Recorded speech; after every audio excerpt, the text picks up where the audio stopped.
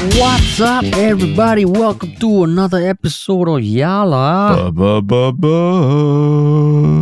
your thrice weekly podcast where we talk about the hottest news with a touch of what, Terrence? Good old humor. Good old humor, man. Yeah. It's the start of the week, episode of the week, start of the week podcast. It's the start of the week. It's the start of the week. And how was your end of week last week? Today is Halloween. So today is Halloween. It is Halloween. 31st October. Yeah, a lot of people wearing costumes in various places we went to over the weekend. Did you dress up for Halloween? No, I didn't. I didn't. Right now, your wedding, honestly, your wedding suit, everything. You never tried on over this weekend. I mean, some parts are still in the mail. And for the longest time, I always thought, okay, planning a wedding, how stressful can it get? I am eating the words back now. Yeah. And then the whole ang pao. I'm eating the words. The whole ang pao thing also. Are you eating your words on that as well? The whole No, market fuck rate that. for ang pao. Yeah, fuck the market rate ang pao. No. Wait until your wedding night, then we ask you again. Yeah. Okay. No, it has to be the first podcast after the wedding. Yes. Then yes, you now ask me my thoughts. Yeah. After I've done all the calculations already. Yeah. Then, but it's just the nitty-gritties of the wedding that I think it's less about the organizing of the event itself. It's everything else around it. All the emotions and all this other shit. Family and just handling everyone's emotions, right? Yeah, man. Yeah. But it is what it is. Weekends are now just weekends, and mornings and nights are like pre-work, post-work.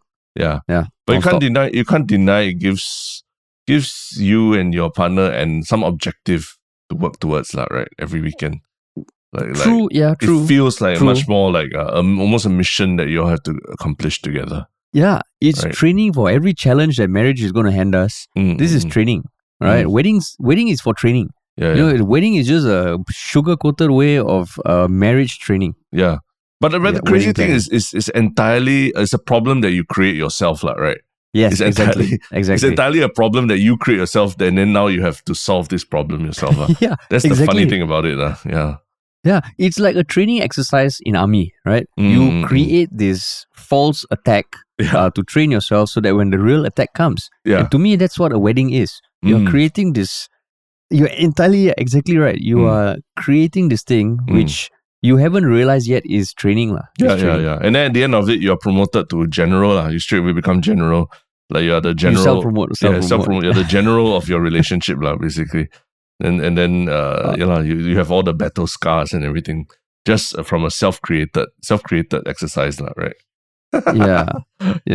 I mean, it's sweet, and I think my fiance might be listening in, so it's it's sweet, it's wonderful, okay. It brings families together. Yeah. We'll take the rest of the critique offline and then talk through that. Correct. But it was meant to be a very big party weekend for everyone, but I think like our topic suggests it's going to be a bit more somber than that, right? It is, man. It is. But I mean, before we dive into that topic, we do have one other thing to say to our listeners. And what is that, Terrence? Yeah. I mean, usually we just, plug something that we've been doing and all that. But I think towards the end of the year and everything, we start thinking about how and when our podcast can evolve to other ways, other things, because I think we've built up a very strong community for this podcast, not only to the listeners, but also the active, participants on Reddit who comment and post stuff about the podcast. And we always thought, is there another way that we can also bring this community to a new place and to do things together? And what's one of the ideas that we talked about?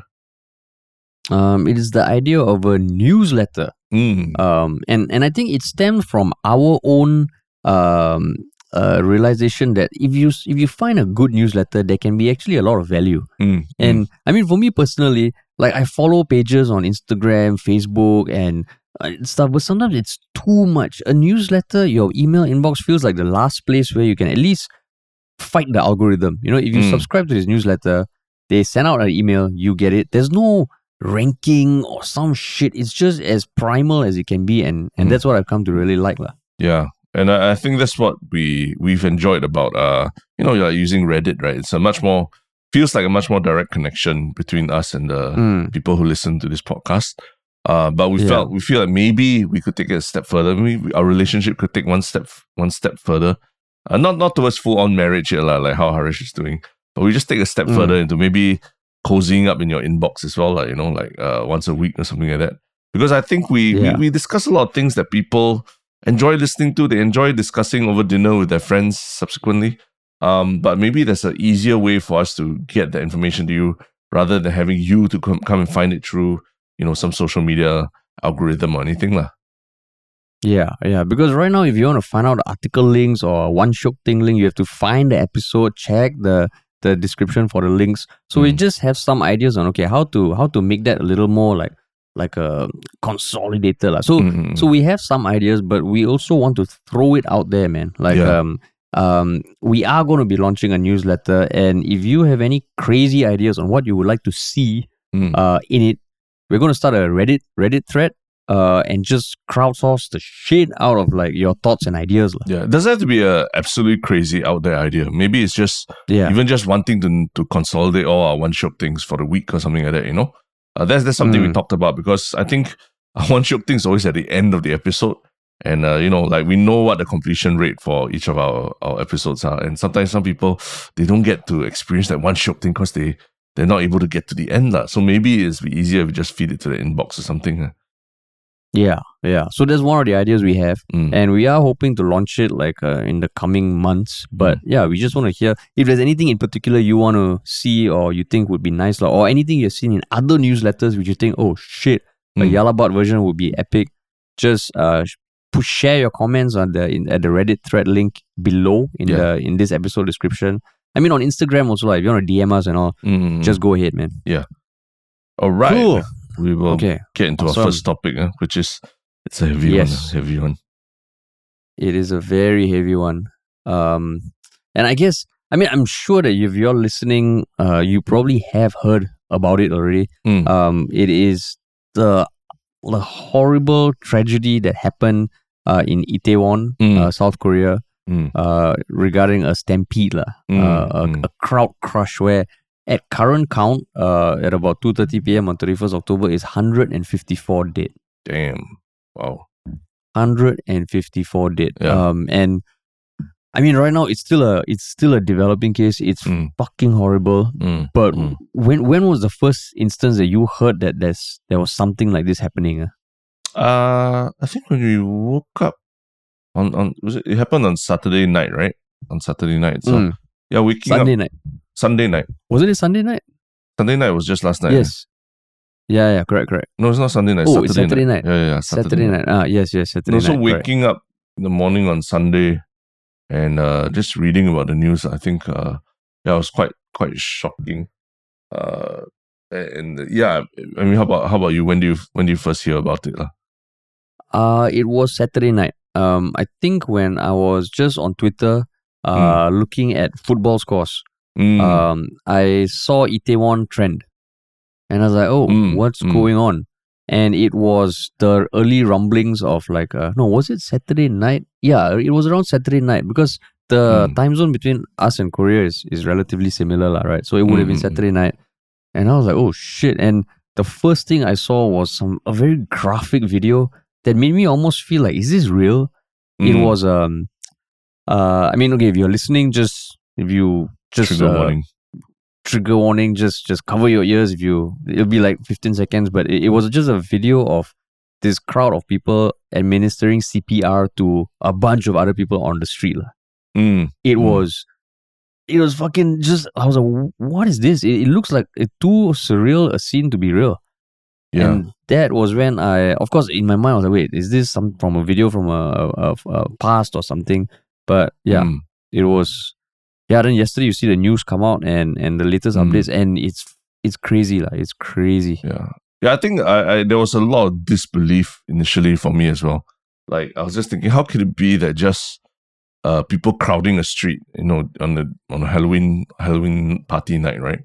How could it be that so many did? We're talking about 150 did at one go. It can't be that bad, right?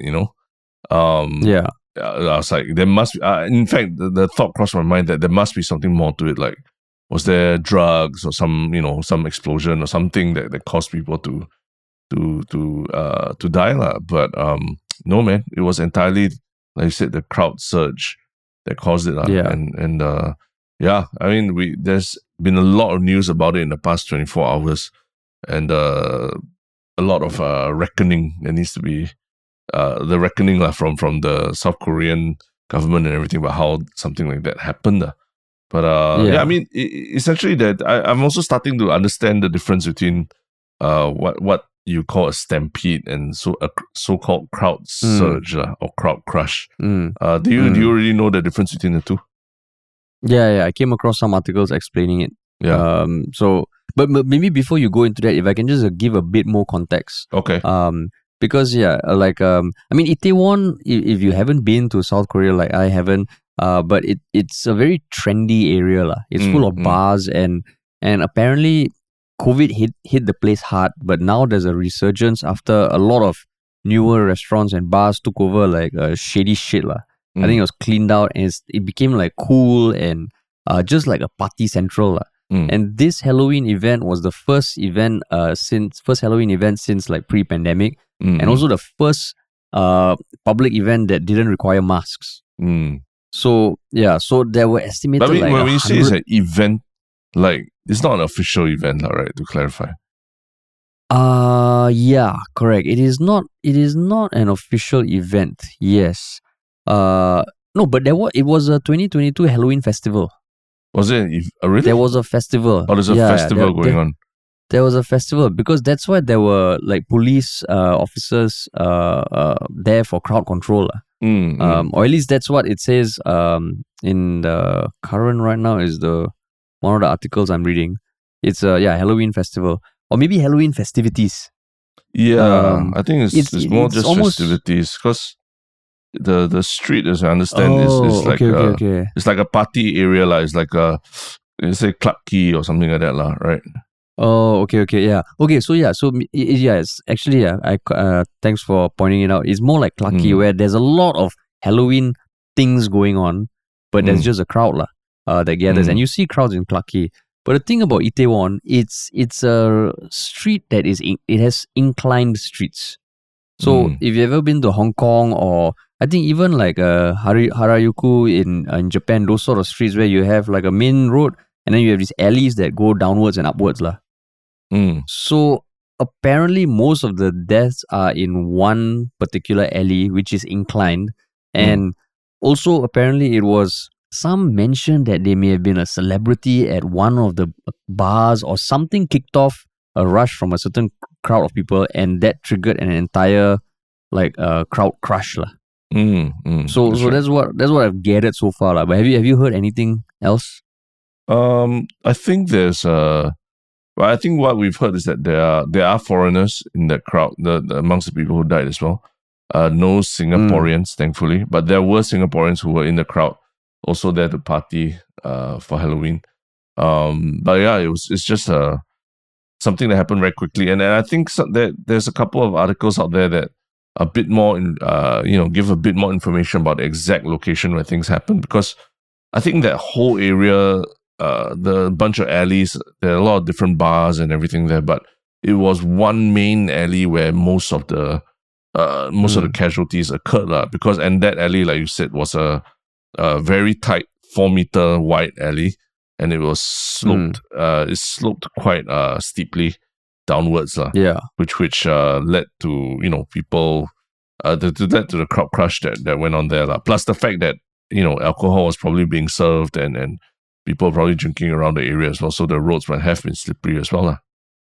Yeah, and that's something you don't see in Singapore, right? But if you go to Hong Kong or when you walk down, it is quite a surreal thing. You're going literally from one level of the street to another. And yeah, it was about 45 meters long. So just now you mentioned 4 meters wide. 4 meters wide, yeah. Yeah, 45 meters long. Oh, 45 meters, okay. Yeah, 45 meters long, 4 meters wide. So it's not that wide, right? It's almost like Haji Lane, maybe, Haji Lane in Singapore. And 45 meters not even that long, man. 45 meters really is like, it's like you can throw a stone from one side to the other, right?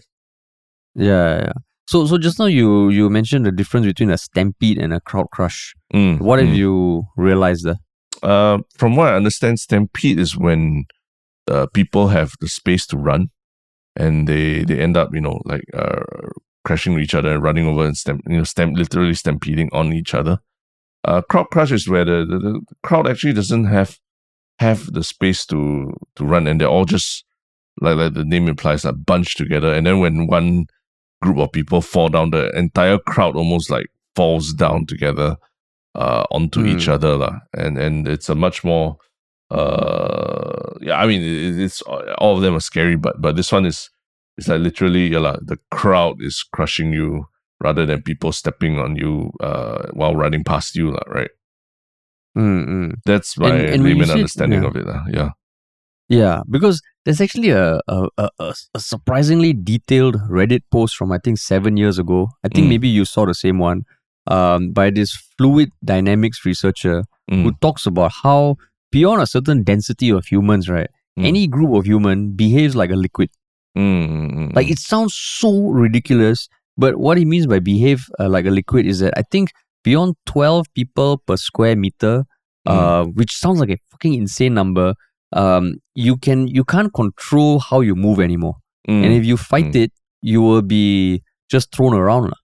So if there's a push at one end, the wave will travel through just like a wave travels through water, and you will flow with it. And it's fucking crazy. So when you said, the people like dying from suffocation in a crowd crush, the most morbid thing is you get crushed while standing up.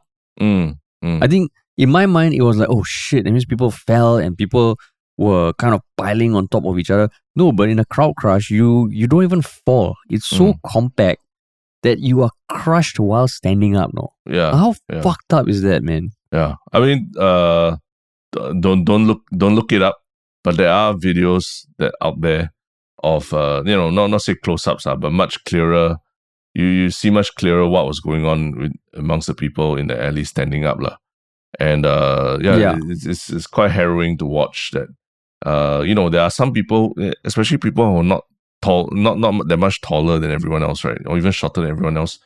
It's you literally see them almost like drowning into the crowd, like sinking to the crowd, as the crowd surges, So don't look it up, don't watch it if it's not for the faint of heart, It's a very obviously now we know what happened. It's a very gruesome image, or is a video of what the prelude to what will happen. But I mean, when there's a lot that you can find on social media about the incident, eyewitness accounts and even accounts of people who were in the crowd themselves.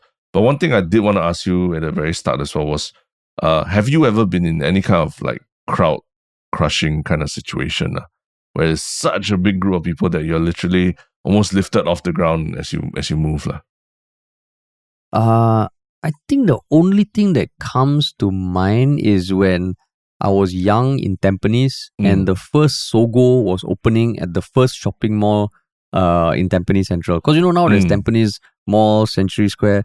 There was a Sogo departmental store, and I remember the whole of Tampines lost it. And I was maybe about 9 or something, and there was an opening there, and I remember that was the first time I was like, oh fuck, like this is scary. Also because I was a kid. Yeah. But as in you were below the crowd, so to speak. Yeah, I was below the crowd. I see. And it was freaky. Apart from that, I don't know, like crowds like that always unsettle me. I've never been in a mosh pit. I've been at a concert and all, but I never like being. I would rather stand further back and have more space to move than being all the way up front. But what about you? I think there have probably been a couple like New Year's Eve parties.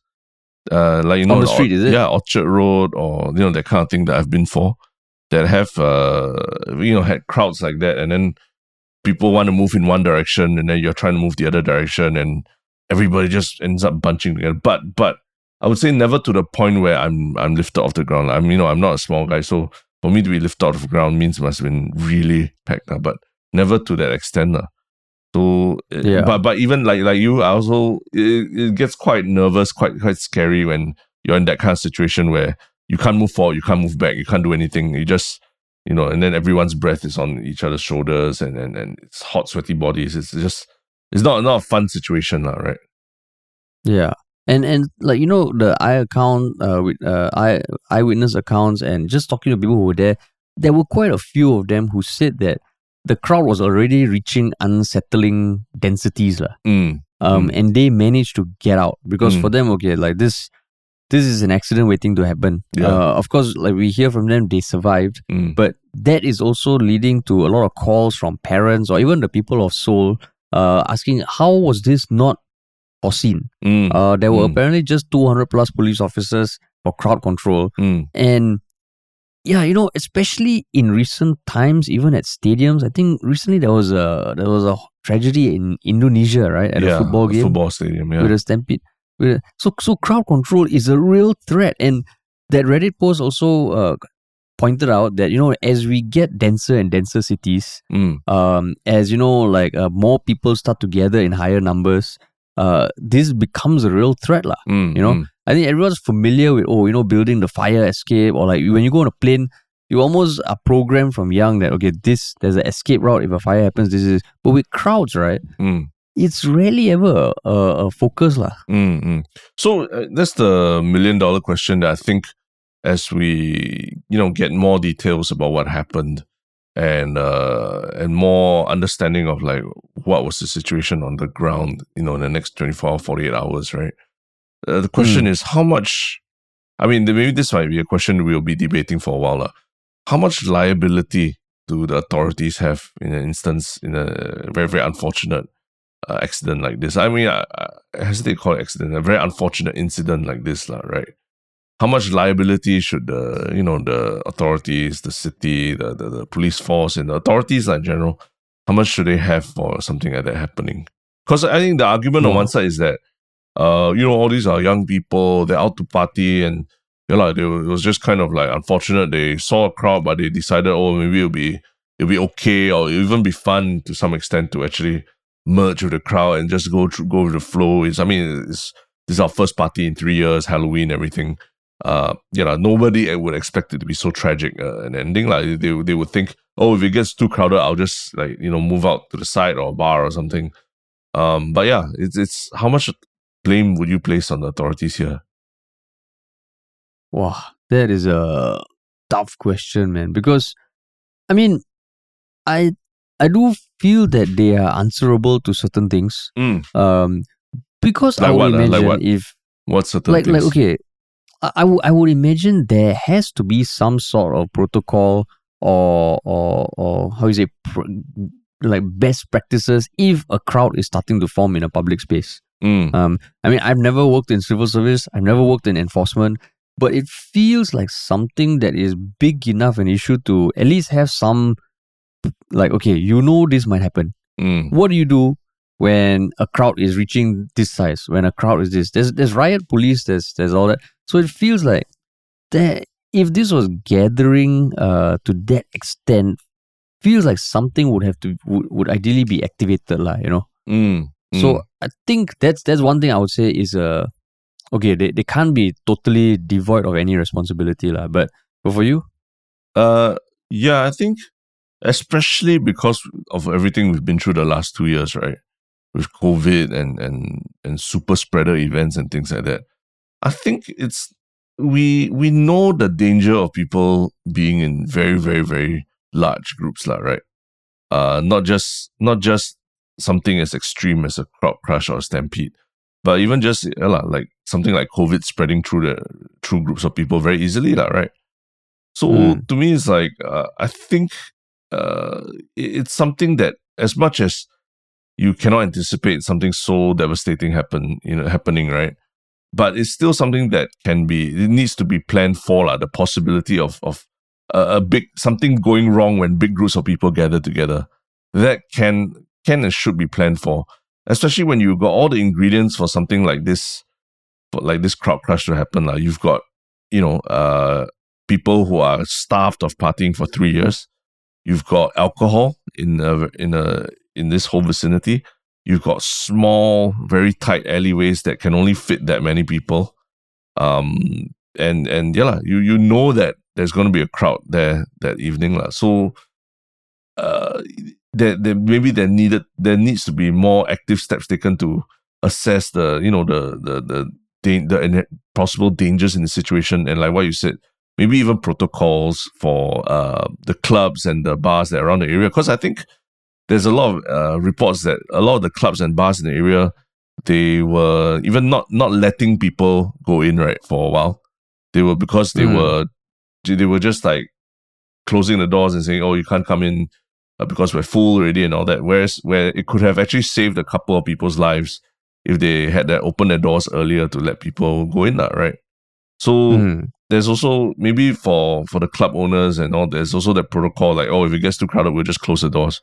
Which in retrospect, it feels like that's like a very inhumane thing to do, like there are people literally dying at your doorstep, right? So yeah, it's all these things that I think no particular individual can plan these things by themselves. But if you're the person in charge of safety and security in the city, and that's your job on a day-to-day basis to help to avoid worst case scenarios like this, right? Then I feel like the last 2 years should have given you enough training to anticipate some of these issues already, especially with like understanding that how crowds, how super spreader events of diseases, and then how big crowds can lead to very unintended consequences toward that can harm public health. So it's not an excuse to just say, oh, we never foresaw this happening, and it's a freak event that happens once in a lifetime, and all that, things like that. Yeah, but then I think it's also like just looking at it from the other way. I think, let's say if you are in civil service or enforcement, I mean, enforcement at any kind, even if you have been in event management before, or you have kind of been a school prefect or something, it's never fun to be the enforcer, right? Of course, when there's a risk, if someone has a gun, it's very clear this guy is fucking gonna wreak some havoc. But for things that are not a problem until it's a problem, right? I think there's a lot of challenges there also. Like for the enforcement individuals, I mean, okay, if you look at the pictures of the crowd before the crowd crush, and you look at pictures of, I don't know, the New Year's Eve party in New York and all, I mean, those New Year things also get fucking packed, So I think it didn't seem like it reached a point that we have never seen before. It looks like a festival on the street.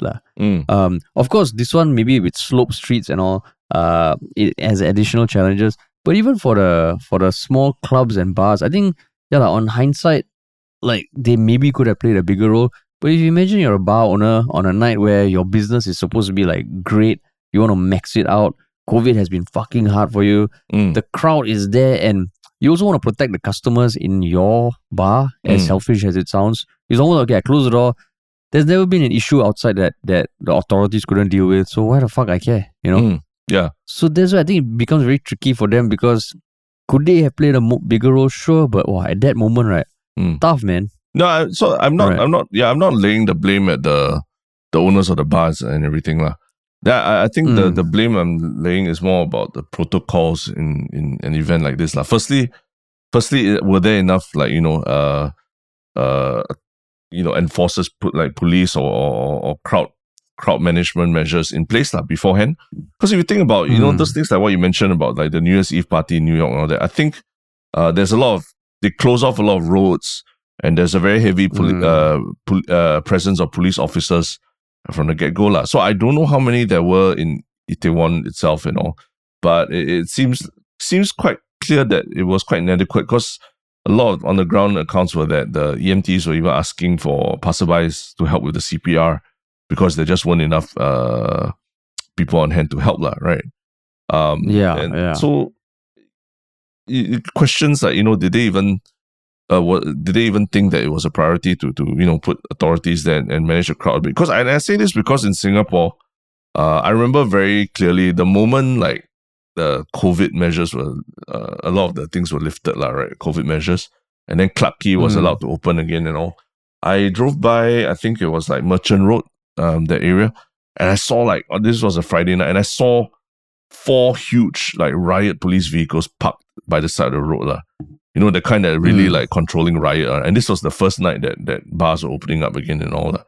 So it was So at least to me, I was like, wow, isn't that like kind of overkill just for people partying? But in retrospect, probably, they were anticipating that there would be, quite a rowdy crowd, people who have been starved of going out for a long time, and there needed to be, they rather err on the side of like having more presence of police than less, right?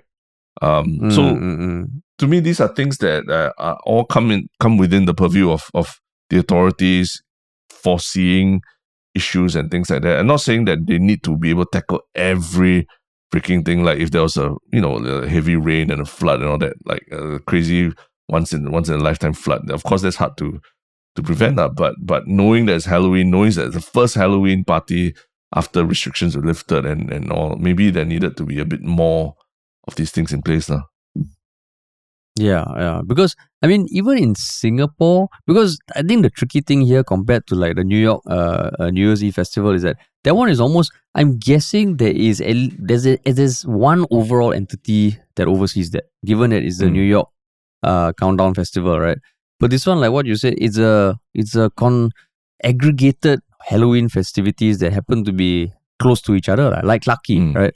So then who is responsible, right? In Clarke Quay, if shit goes down, you can't say, oh, Clarke Quay is responsible.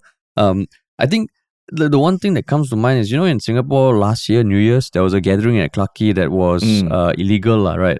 Yeah. But I think there were safety distancing ambassadors and enforcement that had been deployed to Clarke Quay in right. like in anticipation of these sort of crowds gathering, lah. Yeah. But also I think, like, the comparison of humans to becoming fluids, it's also morbidly relevant, because if you think about floods, right? Singapore is probably one of the few cities in the world where we don't routinely get floods and all, but we have been seeing more and more of late, right? Yeah. It's just one of those things that is never a priority until shit happens. Compared to countries where floods happen often, or even in Japan where there are earthquakes that happen often, the buildings kind of are built for that, right? With floods and freak events like this, it's just like, I'm sure there's going to be a whole bunch of protocols that will be kicked in or like studied or reviewed around the world, because this is fucking horrific. Yeah. So I think if anything to take away from this is that crowd control is something that countries or cities need to plan for, and not just think about how densely can we pack, millions of people into our population. And because, I mean, the truth is, in Singapore, we have started to see, especially like prior to the pandemic and all that, right? A lot of things were getting a lot more crowded, right? Whether it was public transport or events, big events, or, like just going to, say, the museum or town on the weekends and things like that.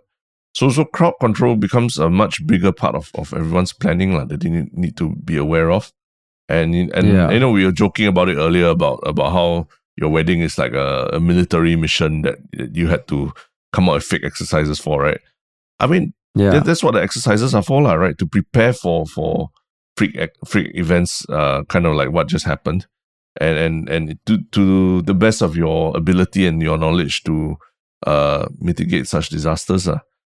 So I do feel like hopefully all the governments also all around the world also study this very closely and in this tragedy also think about the potential dangers as you pack more and more people into your cities as well. Yeah, man.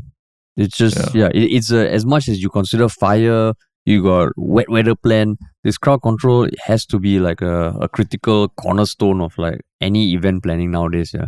And especially with COVID and all. Crazy. Yeah, COVID, you squeeze a lot of people into a place, and then it's a super spreader event. Everyone gets COVID and all. These things are real, and they're real, and they happened in the last 2 years. So it's not like it's not like crowd control planning. It's like this completely new field to everyone also, right? Yeah, man. Yeah. It's crazy, man. And I mean, there's only going to be more and more news coming out. I'm bracing myself for more gruesome shit that's coming out, or like the final numbers of people who have unfortunately perished. Yeah, and I think another interesting, not interesting, another very morbid statistic is that the ratio of, amongst the deaths, the ratios of females to males is like almost 2 to 1. Is it? Yeah, and I think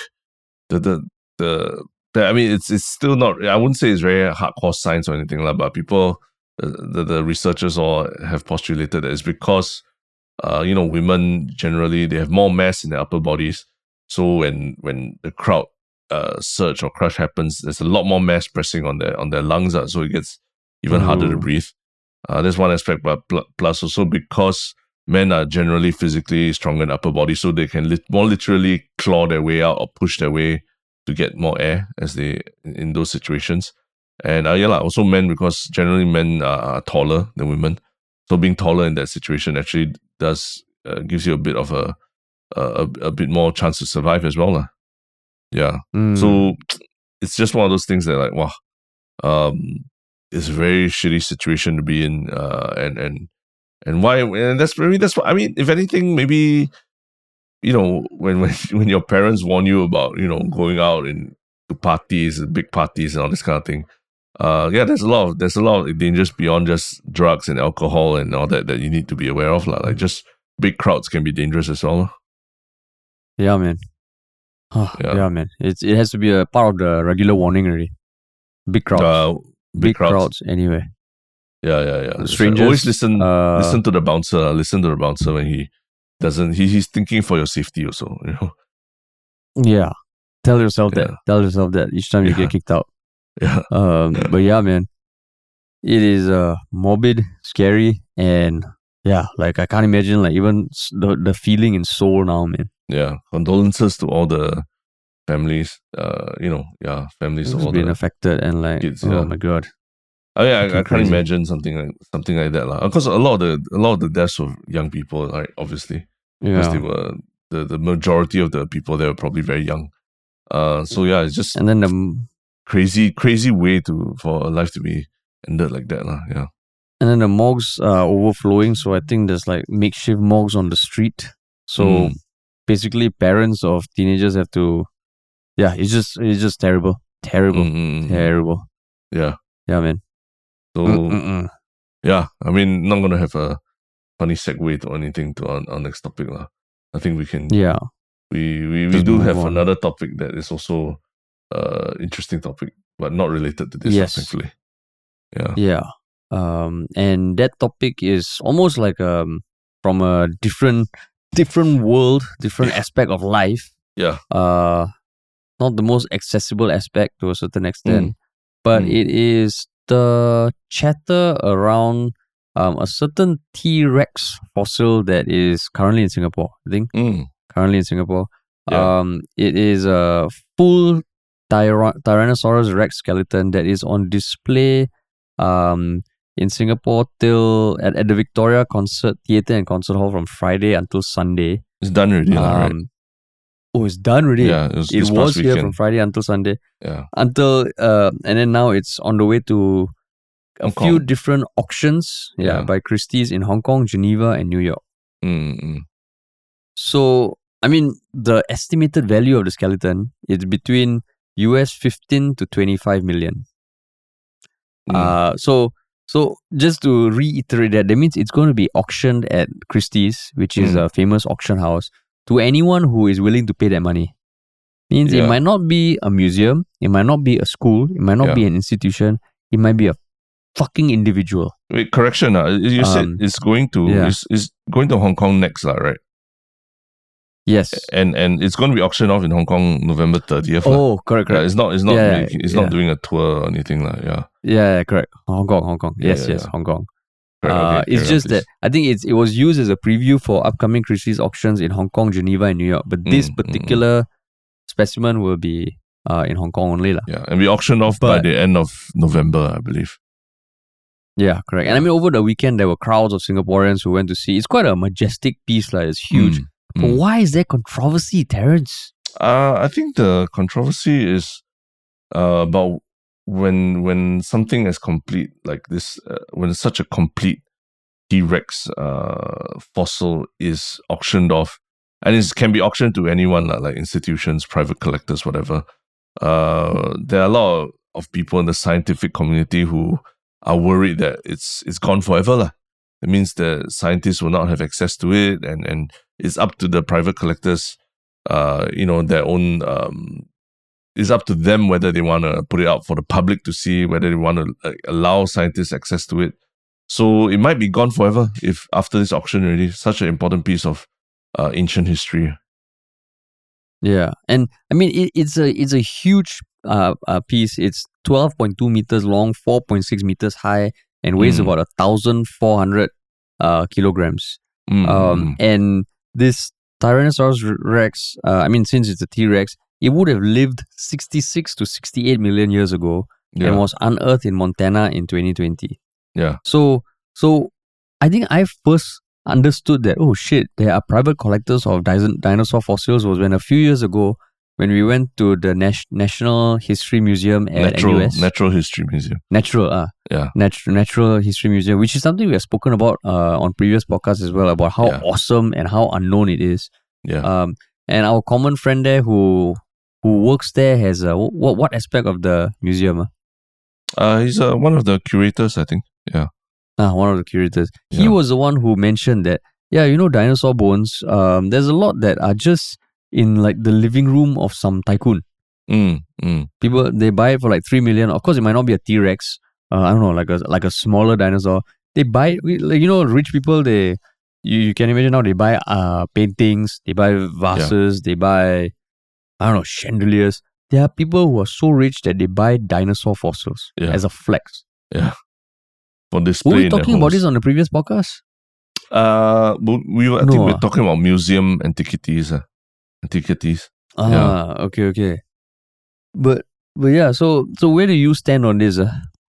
I think like what you said, it's quite unknown to everyone about the interplay between auction houses, private collectors, public institutions, and fossil hunters. So I mean, I just did some reading and some research into all the things that go on in that world, and it seems like I think this whole trend of auctioning off dinosaurs started way back, almost 20 plus years ago in 1997, when the most complete at that point in time, the most complete T-Rex skeleton was, I think, sold by one of the auction houses for over $8 million US dollars.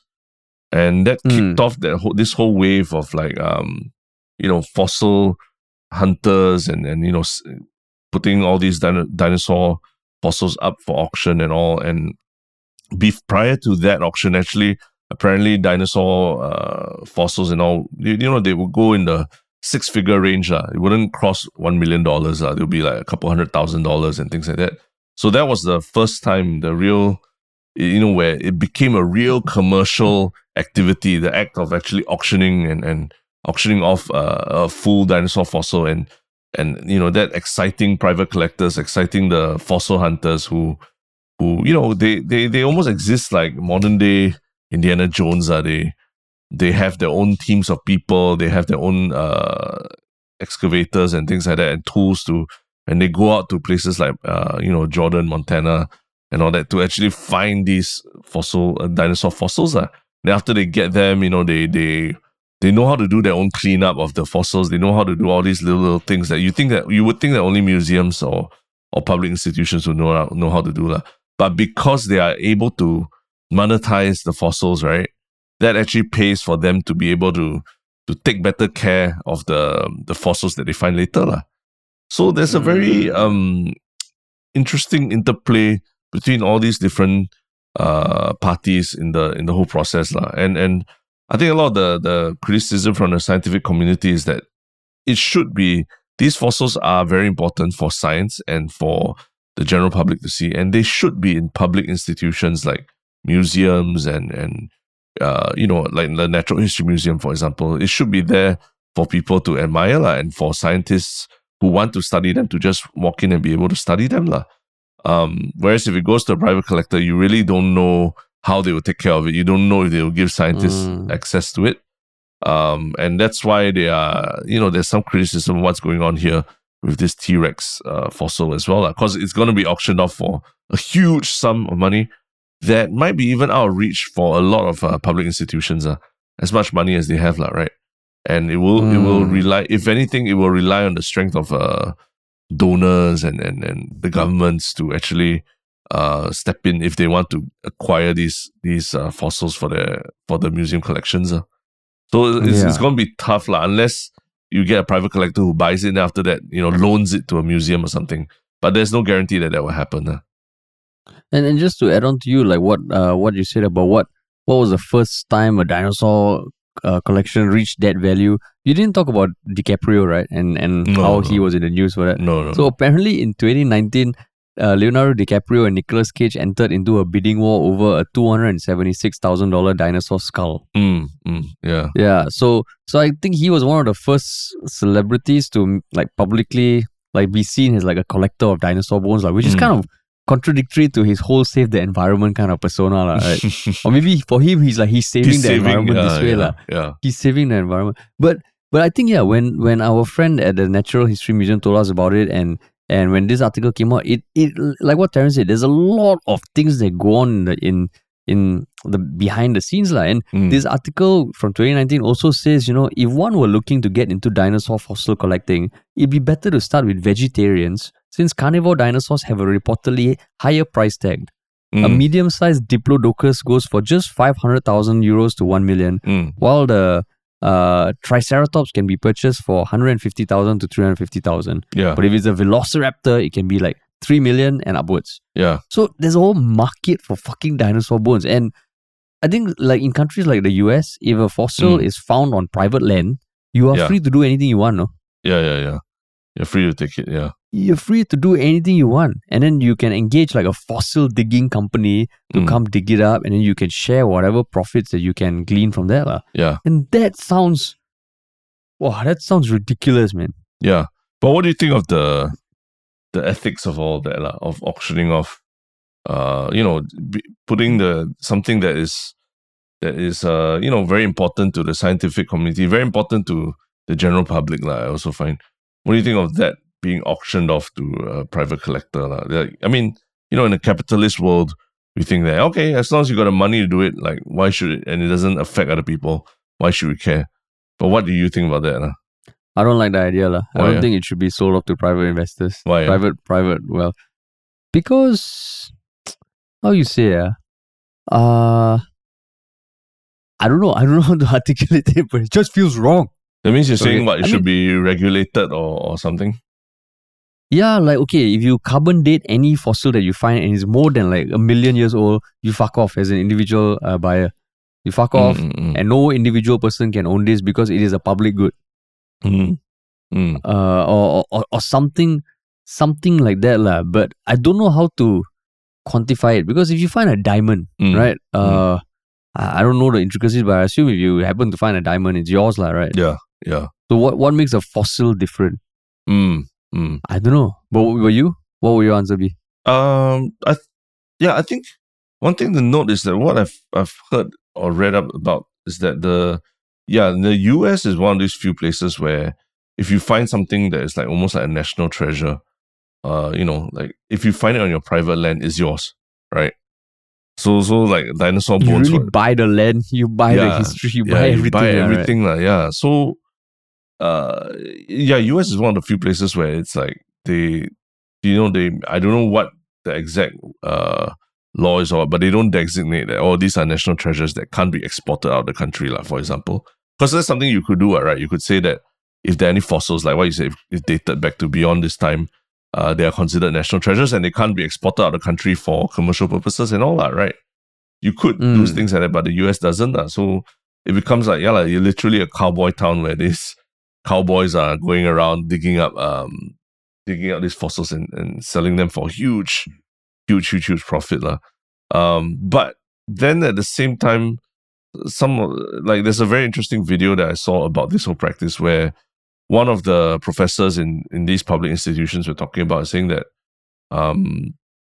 he'd rather there be these dinosaur hunters and fossil hunters and digging these things up for auction than leaving all the fossils out there in the open. Because you leave them in the open, like, it's not necessary that they're ever going to be dug up by a public institution or something, Like, in fact, maybe it's because auctioning of these fossils actually generates revenue and income. That's why there are all these private fossil hunters who will take the effort to go and dig up all these things lah. And to him, is as long as the process of digging up is ethical, in that it's not from stolen from public land, or it's not the way they do it is not destroying the bone and things like that. Why should they stop it lah? Because the public institutions it's going to take them donkey years to raise the money to buy these things or to even dig up these things. So why not just let commercial interests handle it? And at least the fossil is out of away from whether it can be preserved. Even if it's sitting in someone's private collection, it's there lah, such that one day it might be taken up for by a public institution to be displayed and all lah. So he's saying that this is just the reality of life. It's here to stay. And rather than fight it and hope that the public institutions can get more money to do these kind of things, why not let private collectors do it and hope that these private collectors can also lend it to them lah. Yeah. I mean, that is a good point, which is, I mean, it's like you can imagine if this is solely for government institutions and non-profits and museums, you need money to dig shit up, right? Yeah, exactly. You need money. If it's not powered by money, it'll be fucking slow. Holy shit, that's a good point. Because at first I was like, oh, doesn't this sound like, those game reserves where you pay $50,000 to kill one lion, but that $50,000 goes a long way to protect like 10 other lions. Yeah. So, but this one is like, these things, if no one's digging them up, we might not even have discovered like an even bigger dinosaur or something, right? Or even a new species that we've never heard of. And if you power it by money, that is a good point. Yeah, I mean and I think like these fossils will last for I mean they've lasted like 66 million years lah, right? And the hope is that they will last beyond the life of even the person who owns them as well lah, right? And somewhere along the way, hopefully it's allowed to that the public will have access or scientists will have access to it lah. So it's in some ways I can see maybe this is where commercial diggers and commercial hunters of fossils might actually have a role to play in unearthing a lot more of these treasures for the humanity to enjoy lah. Not enjoy, but for humanity to study and look at lah. But I guess that's one of those things that always sounds good on paper, right? But you never know the actual repercussions and actual truth. Because there's like the moment I say trickle down economics, confirm people listening to this, half of them will be like, yeah, it works. The other half will be like, fuck that shit. You know? But on paper, it makes sense lah. On paper, it makes sense lah. But the next thing you know, maybe Leonardo DiCaprio is like, he's like sitting on the dinosaur fossil, drinking alcohol, and partying it up. Or he's working with institutions that actually want to do research, he's using his funds and pooling funds amongst rich people to buy back this, you know? Yeah. Why am I can always laughing about it? Because it sounds like sounds like something like, it sounds very doubtful to me, but okay, we'll just entertain that. Because Leonardo DiCaprio played this character on Django Unchained, Unchained, the Quentin Tarantino movie, where there's that scene of him talking about like a certain human skull of a certain race that is less evolved, like a very chilling scene. It is a very chilling scene. I remember that. But yeah, I mean the thing is, in Singapore we do have dinosaur bones in our dinosaur fossils in our Natural History Museum as well, right? Yeah. So we do. I think actually there's a lot of people, I think a lot of Singaporeans who haven't visited the Natural History Museum. I've been a couple of times and it's always an awesome thing. And yeah, they if you want dinosaurs, there are dinosaurs there also. So if you missed out on this T-Rex. There's three, yeah. Yeah, if you missed out on this T-Rex, there's still dinosaur bones in Singapore. So you can check them out there. Yeah, it's such an underrated place, man. You go there, it's not crowded. Maybe like people listening to this podcast, they go there, it starts getting traction. It'll be great because it really is a fucking awesome place. Yeah. And it's surprising to see it in Singapore. Yeah, but if you where does the dinosaur fossils rank on your on your hi. bucket list lah? Like, you know, like if you had just like, if you're a billionaire, you have like a lot of money to spend. To buy. Yeah. Where would they rank? Would you buy Twitter first, or would you buy dinosaur fossil? No lah, you cannot compare Twitter and dinosaur fossil. Like, maybe you compare dinosaur fossil and like a piece of like art or something like physical also lah. Yeah. I would say dinosaur fossils, to be honest, fucking high up there lah. Higher than a Picasso or something. Confirm. Why? You think about it. That bone that you're looking at, right? Has been around for 66 million years now. Yeah. 66 million years. If someone who's 66 years old, we say, oh, you know, that guy's not young. He's been like a long life. Imagine living that life 1,000,000 times. And that's how old that bone is. And I think that's the appeal. But for you? I mean, the dinosaur bones are awesome. But I feel like in Singapore's weather, it's so hard to keep the dinosaur. It's probably so hard to keep the dinosaur bones, like, you know, intact and everything in Singapore's humidity, right? Fuck, so, like if you can afford dinosaur bones, you think what? They're going to leave it in their like living room with a ceiling fan or something? You never know, maybe, but no. Fuck lah, no lah. You will need to build a whole like a whole facility that is like dehumidified and everything to keep the dinosaur bones in good condition. I'm pretty sure in some GCB in Singapore, there's at least one dinosaur bone there. Confirm. Yeah. I'm willing to put a bet on it. Yeah. I've seen GCB in Singapore. Yeah. I've seen you can buy T-Rex teeth on all these like auction sites at Christie's and Sotheby's. You can buy T-Rex teeth for like I think 20,000 pounds or something. So it is highly possible that there are a lot of these teeth and other smaller fragments in private collectors' rooms in Singapore. But I'm talking about like one giant T-Rex, one giant whole T-Rex skeleton. Like, how is that? Just finding space in Singapore to fit it is, you have to have a GCB and above. Singapore a bit hard. Singapore a bit hard. Or maybe the person who buys that Shenton Way penthouse, they put it right at the top in a glass case. Wow. That'll be the ultimate flex right here. But bringing everything up is another. I guess you could bring it. Money bro. Yeah, just use helicopter and all that. Helicopter and fly in. Yeah. That's crazy. You see 4 helicopters carry the Singapore flag. They just carry these dinosaur bones also. Confirm can. Wow. Confirm can put them at the top of the building. It'd be such a flex Ultimate flex. Yeah, to fly the dinosaur bones past like people's windows. Like National Day. Then like any plane that's landing, just as it's about to land, you can see in the far distance Shenton Way building like dinosaur up at the top of the building. Wow. Ultimate flex. You'll make an awesome Property Lim Brothers video. Yeah, exactly. Exactly, Property Lim. Yeah. But cool, man. Cool.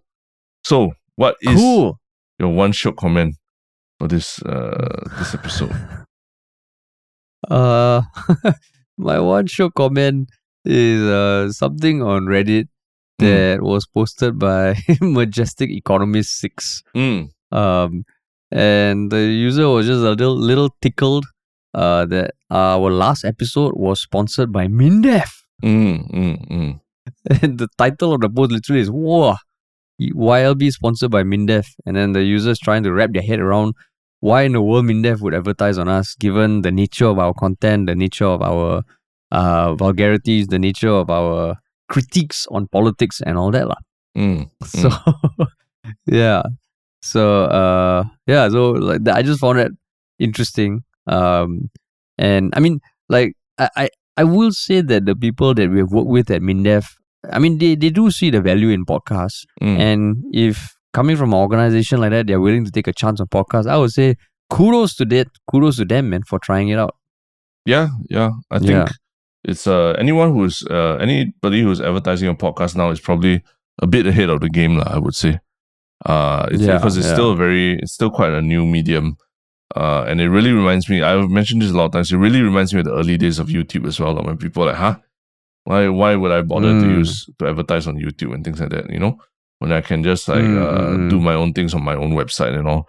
So yeah, in that sense, don't be surprised. There are some very forward-thinking people, even in large organizations, who are ahead of the curve in terms of this kind of thinking about their marketing plans.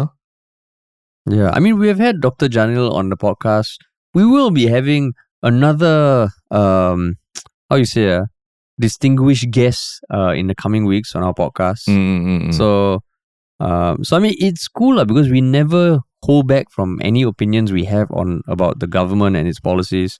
But if they are willing to kind of like explore the world of podcasts, by all means, come on, man. Yeah, that's right. Come on, yeah. What about you, man? What was your one show comment? My one show thing was by Iced Milo, who I think on our last podcast talking about ghosting, sent the meme. I think it was a meme or just a picture about a Halloween costume that was literally,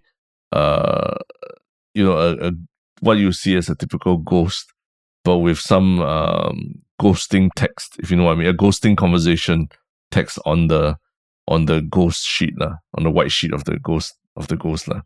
So I mean, I'll put a link to the meme, but it's actually pretty funny and pretty relevant to the idea of talking about ghosting during Halloween season as well. I see. Yeah. Right. And it's on Reddit lah. Yeah, it's on Reddit. That's right. So yeah, my one show thing this time is on something that you can't find a lot of resources for in Singapore, I find. It's actually an Instagram account, a Japanese Instagram account that teaches men how to style clothes for everyday situations. Men in their 20s and 30s specifically. Because I think a lot of times when you look up styling for men and all, a lot of it is the very inaccessible stuff like, tailoring a suit wearing these things that probably only influencers would wear, and it's just impractical to wear in a place like Singapore.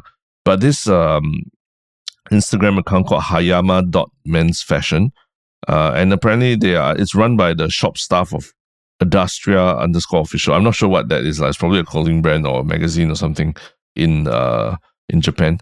But they do these literal Instagram stories, Instagram posts with pictures, and then with Japanese and English versions of the pictures, where they literally tell you how to style one particular piece of clothing. Like their latest post is the denim jacket, and they give two types of styling: one for a bit more daily kind of wear, another one for probably more winter kind of wear. And they do this for all types of men's accessory fashion items, like chino pants, the vests, plaid shirts, military jackets. So each of this has their own Instagram post with two looks on how you can layer it and make it look fashionable. So I think it's quite interesting because I think one of the things that is very cool about Japan is they have a very strong culture of understanding whether it's an art form or fashion or a certain piece of culture, really understanding and studying it, and then subsequently they break it down into steps to teach others how to appreciate it, how to pay tribute to it, how to interpret it for yourself in Japanese culture and Japanese weather.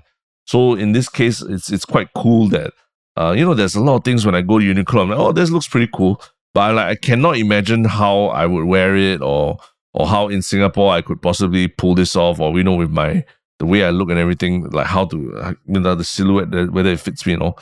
But looking at these instructional posts on Instagram by hayama.mensfashion makes me, okay, that's pretty cool. I could try this look, I could try that look, and maybe be a bit more adventurous with what we wear compared to the usual shirt and berms and flip-flops that we do in Singapore. Oh, is it? Wow. Yeah. That is always a useful resource, man. It is. And I like it because it's just to the point. They don't have that whole, you read articles and all that, top 10 this and all that, and then after that, 9 of them are useless points, and only one is maybe useful for styling. This one is just, okay, here's this look, and this is how you do it, bum, and that. Or like 9 suits every man should have. 12 shoes that every guy should have. Then I'm like, fuck you lah. If I can buy 12 shoes, 7 suits, 15 pants, I'm like, I don't need style advice, man. Yeah. Right. And if you're like, honestly, like a suit in Singapore, right? A suit in Singapore. Yeah. Just like a lot of times it just doesn't make sense. So there's so much other aspects of fashion and other fashion items that men can also wear and engage in and put in a little bit more effort than just the usual. And that's why I think this site is, this Instagram account's quite useful. Yeah. Wow, I mean, for you, I'm sure like you're learning a lot as you're doing your wedding shoot and all that as well, right? Because you got to think about things like how you're complimenting your fiance and all in terms of her wedding dress and all that, right? Yeah, the suit is the least of the concerns. I know, actually, like some of them are still like in the mail and shit like that. Some parts. So I mean, no, I wouldn't say least of the concerns. It is a concern. No, it's less about. But it cannot be the least of concerns because how you look will affect how the bride looks. Also. No, I say least of the concerns right now because we have already decided what we are wearing. Oh, okay. It's coming on the way. We have worked through that already. Yeah, so working through that, what exactly to wear and all that. That was an interesting process. But now there's the more nitty gritties of things that are still yet to be decided that we need to decide, lah. Got it. Okay, but yeah, you don't mind if I attend your wedding, something a bit more funky than just a boring ass suit or something. Go ahead, lah. Go ahead, man. Feel free, man. Yeah, you check out the Instagram account. Yeah. I'll come in one of those like K-pop vests or something. You say you better come like that. You better come like that. It'd be quite cool. Yes, what is your one shook thing? Okay. My one shook thing is an article that I chanced upon I think a few days ago that it is quite somber, but I thought it made me think or like reflect lah. And the title of the article, so the article is written by someone who has worked a lot in palliative care, which is end of life care. And the article is called Regrets of the Dying. So she wrote a book about her conversations with people. Just once you're in a palliative home, you are near your end of life lah, right? So I know you always hear stories of like what people say on their deathbed, and some of them you have heard before, I never worked so hard and stuff like that. So this one of the 5 things is, what do you mean? No, I wish I hadn't worked so hard. Yeah. Right. Yeah. So this one also, it's there, but the 5 essentially was, okay, number 2 is I wish I hadn't worked so hard. Number 1 is I wish I had the courage to live a life true to myself and not the life others expected of me. So according to her, this was the most common regret of all. And just, like the next one was like, I wish I had the courage to express my feelings. I wish I had stayed in touch with my friends, and I wish I had let myself be happier. So it's a short article. I mean, she has a full book that called The Top 5 Regrets of the Dying. But when I read this article, I was like, I was having kopi in the morning, and I was like, wow, that was deep, man. And it just makes you stop and think lah. And I think it's important, like every once in a while you read something that makes you go like, that's interesting. So that's your morning reading. No, because every morning, like I got a few bookmarks of like websites or forums that I go to see whether I got any interesting articles or something lah. Okay. Does she have you said she has a book out as well?